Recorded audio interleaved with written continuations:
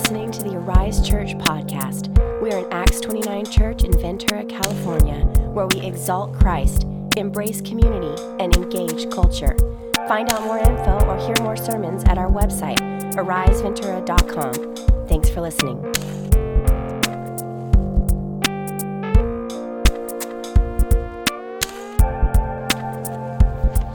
Hebrews 10, 19 to 25 read this way. Therefore, brothers, since we have confidence to enter the holy places by the blood of Jesus, by the new and living way that he opened for us through the curtain, that is, through his flesh.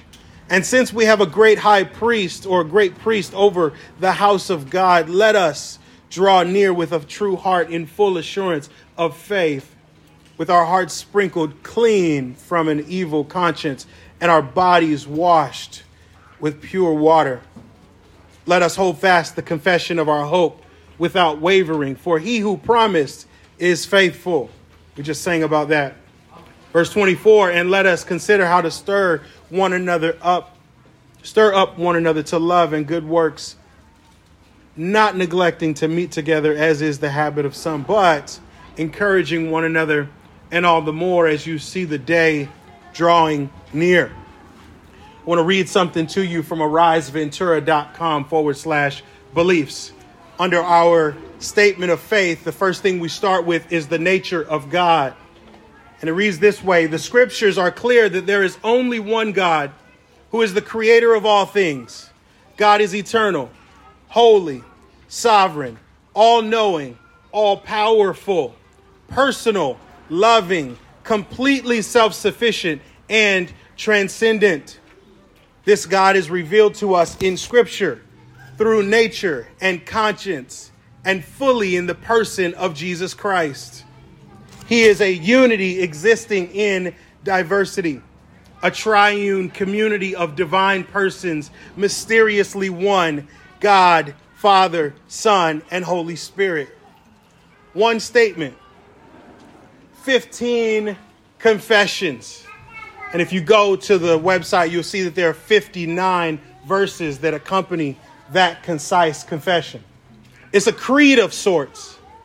The Latin word credo is where we get this idea of creed, and creed just means I believe.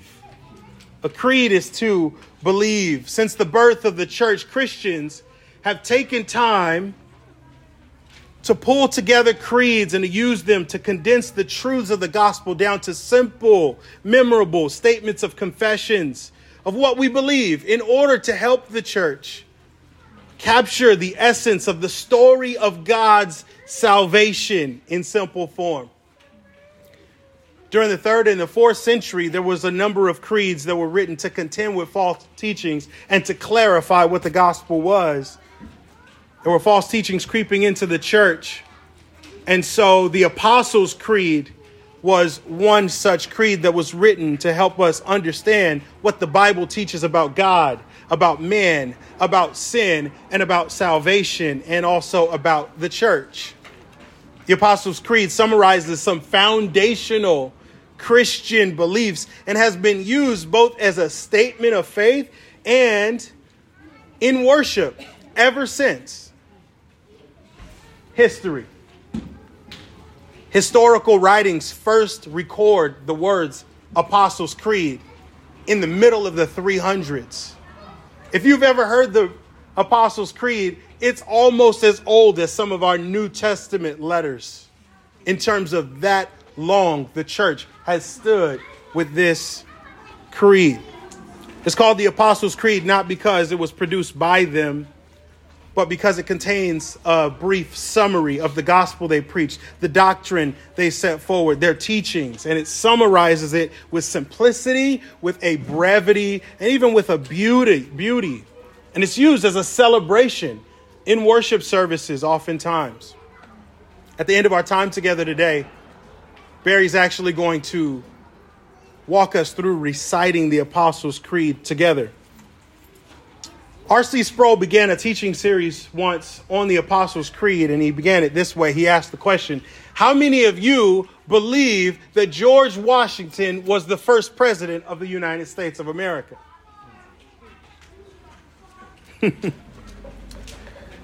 He goes on to say there's rarely any objection to that question. But the question that begs more of our attention is, why do you believe that? None of us were there. You haven't seen him. You have not met him. None of us were there to witness his election. These questions get to a kind of a deeper question, right? It's, well, wait a minute. Why do we believe what we believe? And how do we know? We know things that have been recorded for us as history. That's the reason why. And as Christians, there's things that we know and believe and hold to, not based on some sort of blind faith, but because of historical records and the overwhelming eyewitness accounts that pass them down to us. And the truth of the matter is, when it comes to this, it forms what we call the study of God, or theology. Theology is what helps us to understand what we believe, why we believe it, how we believe it. When it comes to theology, knowing is not what counts. Believing is. And newsflash, in 2022, believing is one of the most countercultural things that you can do. I recently had breakfast with a group of Central Coast pastors, and it was hosted and led by this guy named Josh Butler, who had recently written a blog that was kind of viral. In fact, it was one of 2021's highest or most read blogs, and it was called 4 Causes of Deconstruction. Our conversation surrounded one of Josh's points that in today's world, one of the main reasons for deconstruction is because doubt is hip. It's a cool thing. You get street cred. The problem is that doubt don't get you too far when the truth is at stake, does it? You may very seriously doubt that George Washington cut down a cherry tree as a little boy. But to doubt that there's a God who created the trees and everything, including you, desires to have a relationship with you, so he sent his son into the world so that you could be reconciled to him, to doubt that is a whole lot more at stake. Whole lot more at stake. And so let me be clear. It's absolutely important that we understand who God is in theology, who we are in relationship to him, and what he has done for us in Christ as the foundation for how we live as Christians. No more Christians just doing their own thing, living their own way, and having no time for doctrine, theology, teaching, and discipleship. Understanding our position in Christ is the basis for the practice of Christian life. And the author of Hebrews follows this pattern. Most of the book up to chapter 10 is actually just doctrinal. It's all theology. It's Christology. The first 4 chapters teach us how Jesus Christ is superior to every other person. From chapter 5 through chapter 10, verse 8, it teaches us how Christ is superior in his priesthood. There were priests since the beginning of time, but none like the great high priest, the Lord Jesus. And beginning at verse 19, which I just read to us, and running to the end of the book, based on the truths that have been presented to us in theology, he shows us how Christ's superiority motivates us to enduring faith and Christian living that is godly and witnesses to the gospel we believe. It motivates us to endure and face faith even in the face of trials. In our sermon text, he shows us 2 ways to put our position into practice. Very simple teaching for us today. Verses 19 to 21 show us who we are in Christ. And verses 22 to 25 show us how to be who we are. We are the church. Be the church. Real quickly, take up the first point, our position. Here's what our position is. If you're taking notes, we have a new relationship with God through Jesus Christ. That's what it means that we are the church. You see it in verses 19 to 21. Therefore, brothers, since we have confidence to enter the holy places by the blood of Jesus, by the new and living way that he opened for us through the curtain, that is, through his flesh. He presents these two vital truths, both kind of with a therefore or a sense up front. We have confidence to enter the holy place by the blood of Jesus. We don't belong there. We should not be there. But we have confidence and can move towards God because of the blood of Jesus Christ. And he says we have a great high priest over us, or over the house of God, which is exactly who we are. Just in case anybody doesn't know, God doesn't dwell in buildings anymore. He dwells in the body of Christ. He doesn't dwell in synagogues and temples and tabernacles. In the new covenant, the Spirit indwells the heart of his people. We are the temple of the Holy Spirit. 1 Corinthians teaches us. And that's individually, but it's in a greater sense, corporately, as the body. We are the temple of the living God. Paul teaches us in 1 Corinthians 3:6 and in 2 Corinthians 6 as well. And so the writer of Hebrews, after summarizing why we are the church, goes on to explain how we be the church, which is our practice. So our position is we're the church. We're in Christ. We have confidence. We can come to the holy places through and in him. Our practice. Look down at your Bibles with me. Verse number 22. Says, let us draw near with a true heart in full assurance of faith, with our hearts sprinkled clean from an evil conscience and our bodies washed with pure water. Let us hold fast the confession of our hope without wavering, for he who promised is faithful. And let us consider how to stir up one another to love and good works, not neglecting to meet together, as is the habit of some, but encouraging one another, and all the more as you see the day drawing near. Draw near to God in faith. Hold fast the confession of your hope, and consider how to stimulate one another to love and good deeds. The author even includes himself in this need to apply our theology and make it practice by using the first person plural 3 times. Let us, let us, let us. First and foremost, to be the church, let us draw near to God. We have access. We have a new position. Let's put it into practice. It's on you and I to draw near to God. Under the command to draw near, there are the 4 things that you see that tell us how to do that. Being the church means that we draw near with a true heart. Another Bible translation that is good is with a sincere heart, y'all. It refers to a heart that doesn't have divided loyalties. A major implication of that is this. We don't get a pass for being hollow in our faith in deconstruction because it's cool in 2022. Wow. Draw near to God with a true heart and a sincere heart that's not divided.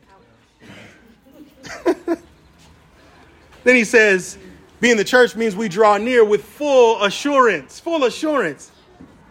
The author actually devoted a whole chapter to this in chapter 11. It's called faith, full assurance of faith. In chapter 11, verse 6, he says it's impossible to please God without faith. You can't even please God without faith.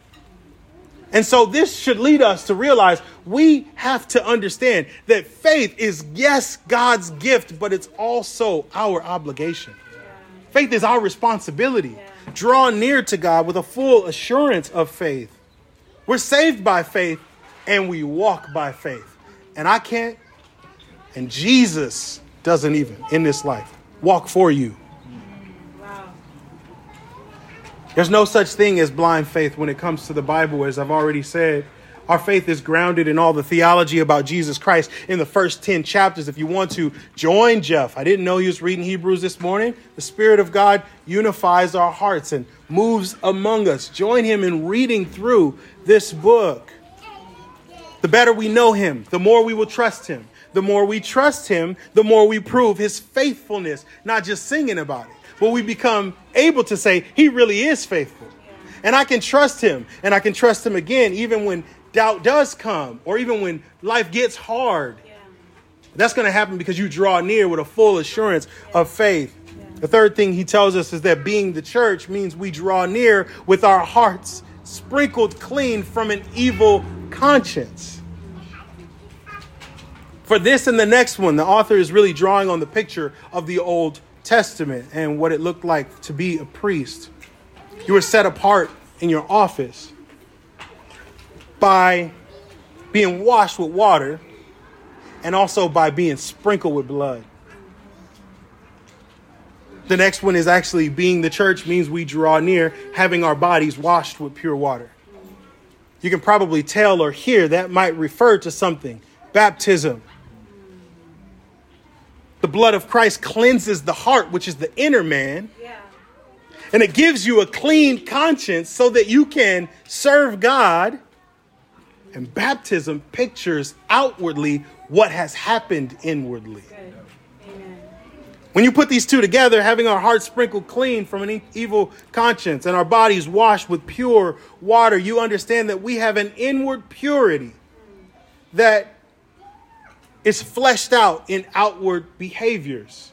And it starts with a profession out loud, with a confession out loud, with a profession in baptism, with a profession by gathering with the church, by being a part of the church, with a profession as we'll go to the Lord's table and have the bread and the cup every week. We proclaim the Lord's death. Outward behaviors, which calls for some application. So again, if you're taking notes, here's how we can apply this. Let us draw near by reading the word and studying theology with all of our might. Read the word, study theology, so that you will know what you believe, what we believe, why we believe it, and how we can live it. Let us draw near by praying to God, right? Drawing near is really synonymous with seeking the Lord. Seek him while he may be found. We have a huge invitation to the throne of grace, the most holy places, but it don't matter if you don't take God up on it. Read, spend time with him in quiet, pray, move towards the Lord. We can come to the holy place where we don't even belong, but we will never experience that unless we take him up on the invite. The next thing he says is, let us hold fast the confession of our hope without wavering. Let us hold fast is one compound Greek word. It literally just means to detain something, to restrain something. He said, let us hold fast to the confession of our hope.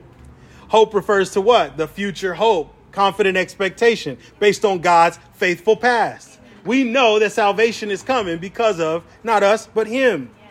Hope refers to the future hope, absolutely, of our salvation. Confession is what? Agreement. Confession is agreement. It's what we collectively agree to and what you and I profess to belong to along with the rest of the church. And here's how it starts. Romans chapter 10, verses 9 and 10. If you confess with your mouth that Jesus is Lord and believe in your heart that God raised him from the dead, you will be saved. That's a creed, y'all. Amen. For with the heart one believes and is justified, and with the mouth one confesses and is saved. The public confession should serve as a strong motivation to hold fast to Jesus by faith. The word for hold fast means firm and unyielding. So let me put all of this into my own language. Y'all know I like to speak extra biblical sometimes. Here's what he's trying to say to us. Let us put our confession of hope for salvation in Christ alone in the headlock and don't let it go. Headlock your hope and don't let it go. Our hope is certain. Our hope of salvation, it's certain, but not yet realized. Yes, but it's certain because of and based on the promises of God, based on him. You know how we know they're certain? Look back at verse number 23 toward the end. He who promised is faithful. Amen.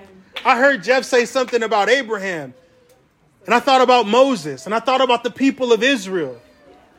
And time again, I searched the scriptures and I've seen that God is faithful. But you know what else? In my own life, I have seen that God is faithful. Amen.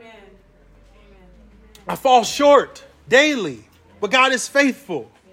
I don't read like I want to, but God is faithful. I don't pray like I ought to, but God is faithful. I don't have enough, but God is faithful. I might get sick, but God is faithful. I lose loved ones, but God is faithful because salvation is coming and it's sure, it's certain. We have a hope that we don't have to guess about. So put your faith in a headlock. Put your hope in a headlock.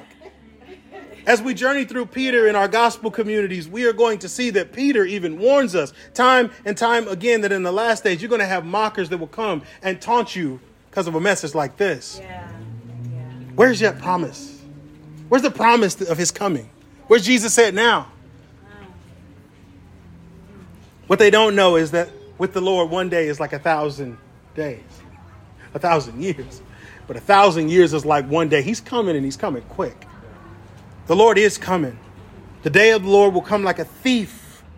And so Peter's conclusion, just like the writer of Hebrews, is that in light of these certainties, we ought to be people of a resilient faith and holy conduct. Here's the big idea, one sentence for us to wrap it all up. We have a new position. We are the church. And in order to put that into practice and be the church, we start by believing together. In other words, we have a new relationship with God through Jesus Christ. So let us draw near in faith. Let us hold fast the confession of our hope. Even when we face death or disease, we have hope in the promises of our faithful God. Amen? Amen to that. Next time we're going to pick up in verse 24 and talk about belonging together and also becoming together. But for today, put your confession, put your confidence, put your hope, put your salvation, your faith in a headlock, and don't let it go.